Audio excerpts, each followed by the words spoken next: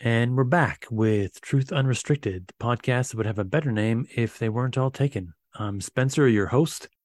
Today's episode will be a little bit different. I'm hoping for a little indulgence here. Before I get into all that, I just want to remind everyone here where I can be found. If you have any comments, concerns, rebuttals, etc., that place is truthunrestricted@gmail.com. As some listeners already know, my father recently passed away. I didn't produce a podcast last week, and I thought about skipping this week as well. I have an episode recorded that I intended to be the next episode that immediately followed the last episode because they kind of go together. But today's episode is about what's on my mind right now, the thing that's distracting me from everything else in my life at the moment. I struggled with the decision to do this as an episode as it seems too personal.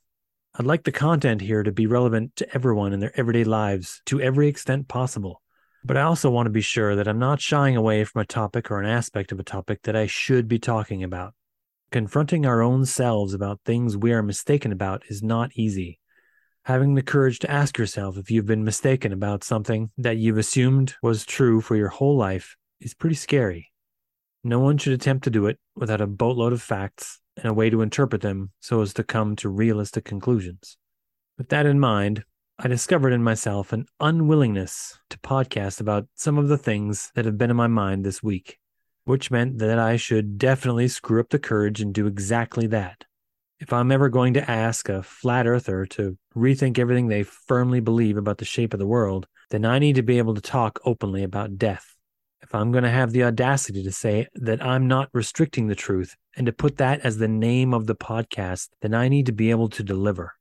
So here's what I think about death. Each of us will have to face the deaths of each of the people we know and love. This is true only for the people who don't outlive us. The people who outlive us will have to, in turn, face our deaths.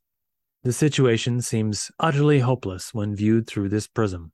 The inevitability of death weighs upon us at every moment, forever waiting. Some aspects of moral philosophy state that we should work to avoid suffering. This is, of course, a simplistic view. If we were to ignore the greater perspective of humanity, we could easily come to the conclusion that it would be better to avoid all that suffering. This would inevitably lead to the conclusion that it would be better to not open yourself up to anyone lest you have to suffer the loss of them. It would lead to the idea that it would be immoral to allow another person to know and love you lest you cause them to suffer the loss of you. This is why philosophy and logic are so difficult to navigate.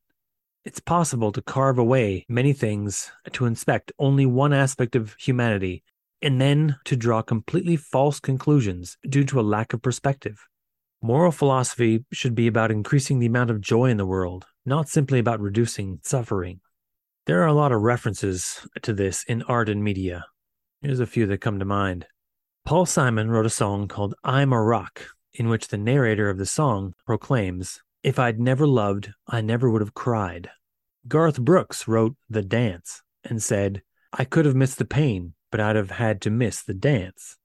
Spoilers for the Matrix series here, but in the Matrix movies, Agent Smith comes to the conclusion that the purpose of life is to end, and then promptly attempts to help life reach that purpose.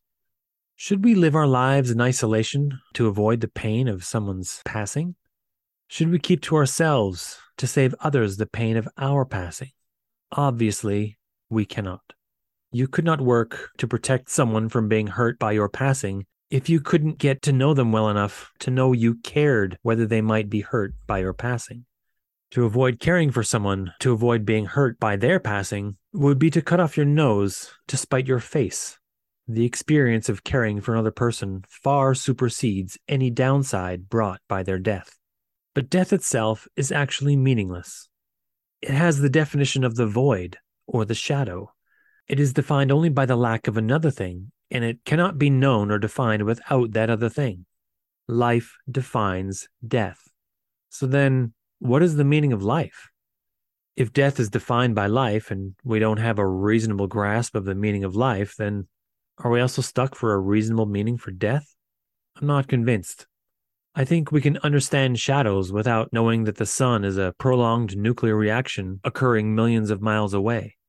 Death is simple. It's the moment where life ends. The shadow metaphor breaks down here. Shadows are everywhere light is not. But death isn't defined as everything that is not alive. Death is about the moment that life stops. It's defined by a thing that was once alive and now is no longer. Cells are alive. They reproduce. They die. Life has evolved well past single cells, and we look at very complicated creatures who themselves are a collection of many different kinds of cells, and we call the collection itself one life. That one life has new cells being created and old cells dying off every day. We don't look at that creature as partly dead or on the verge of death simply because it is comprised of cells that are currently dying. In the meta perspective, we see the whole of a creature as having a different definition than the sum of its parts. We generally recognize that each creature continues to be alive until its current collection of functions all cease. In medicine, we've come to recognize that some of these processes are more critical than others, and this brings us to start checking for specific things to interpret the property of aliveness. We check for a heartbeat. We watch for air to move into lungs. We check for eye movements. We recognize that when these things are no longer happening, the creature is functionally dead. It may be again that some of the individual cells which make up the creature are yet alive, but this is of no concern. We know that the larger processes that would feed those cells have stopped, and these cells will soon also die. Every once in a while, we take a collection of these cells and move them to a more viable host in something we call organ donation. Sometimes we attach an emotional value to those cells and therefore extend that value to the person receiving the organ. Some of us come to the belief that a piece of our loved one is yet alive inside another person. Should we apply emotional value to collections of living cells that originated in the body of a loved one? Do you feel emotionally attached to your father's kidneys while they're in your father's living body? If not, why would you form this kind of emotional attachment to them after your father has passed?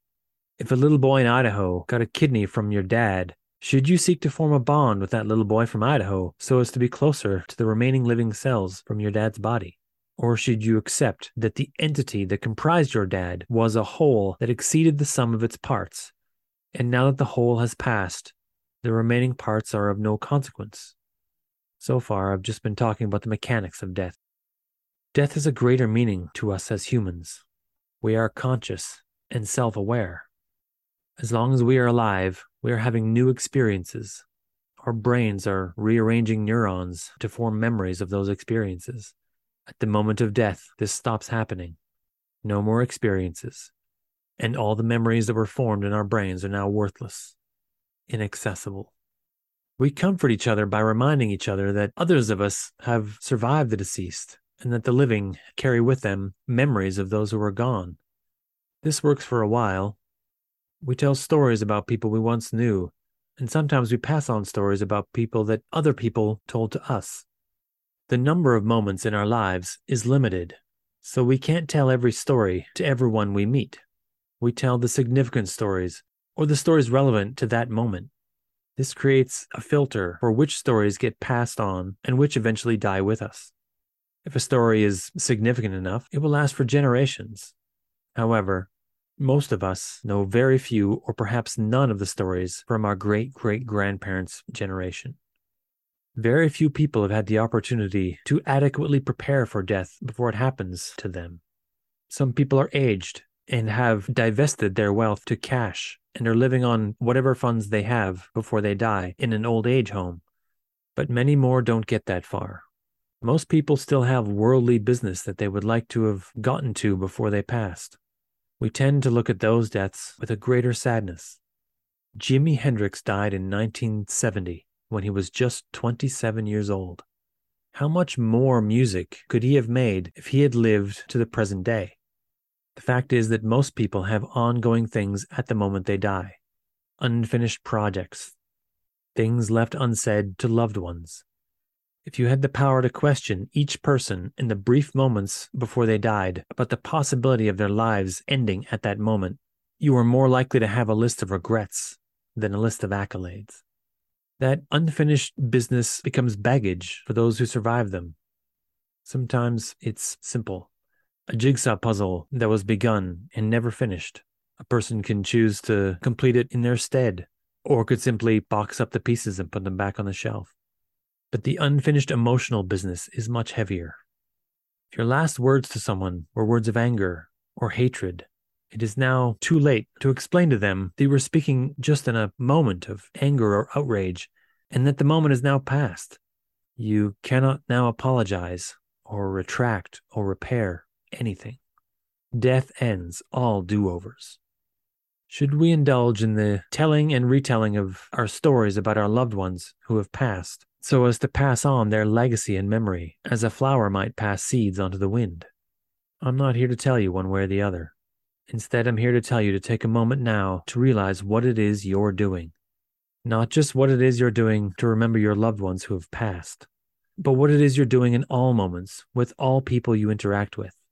Live your life now and into the future in a way that the people around you might want to tell stories about you. Give your life and your energy freely to the world so that you might leave a mark upon it. Think, feel, express. If you're not very good at any of those things, then practice them.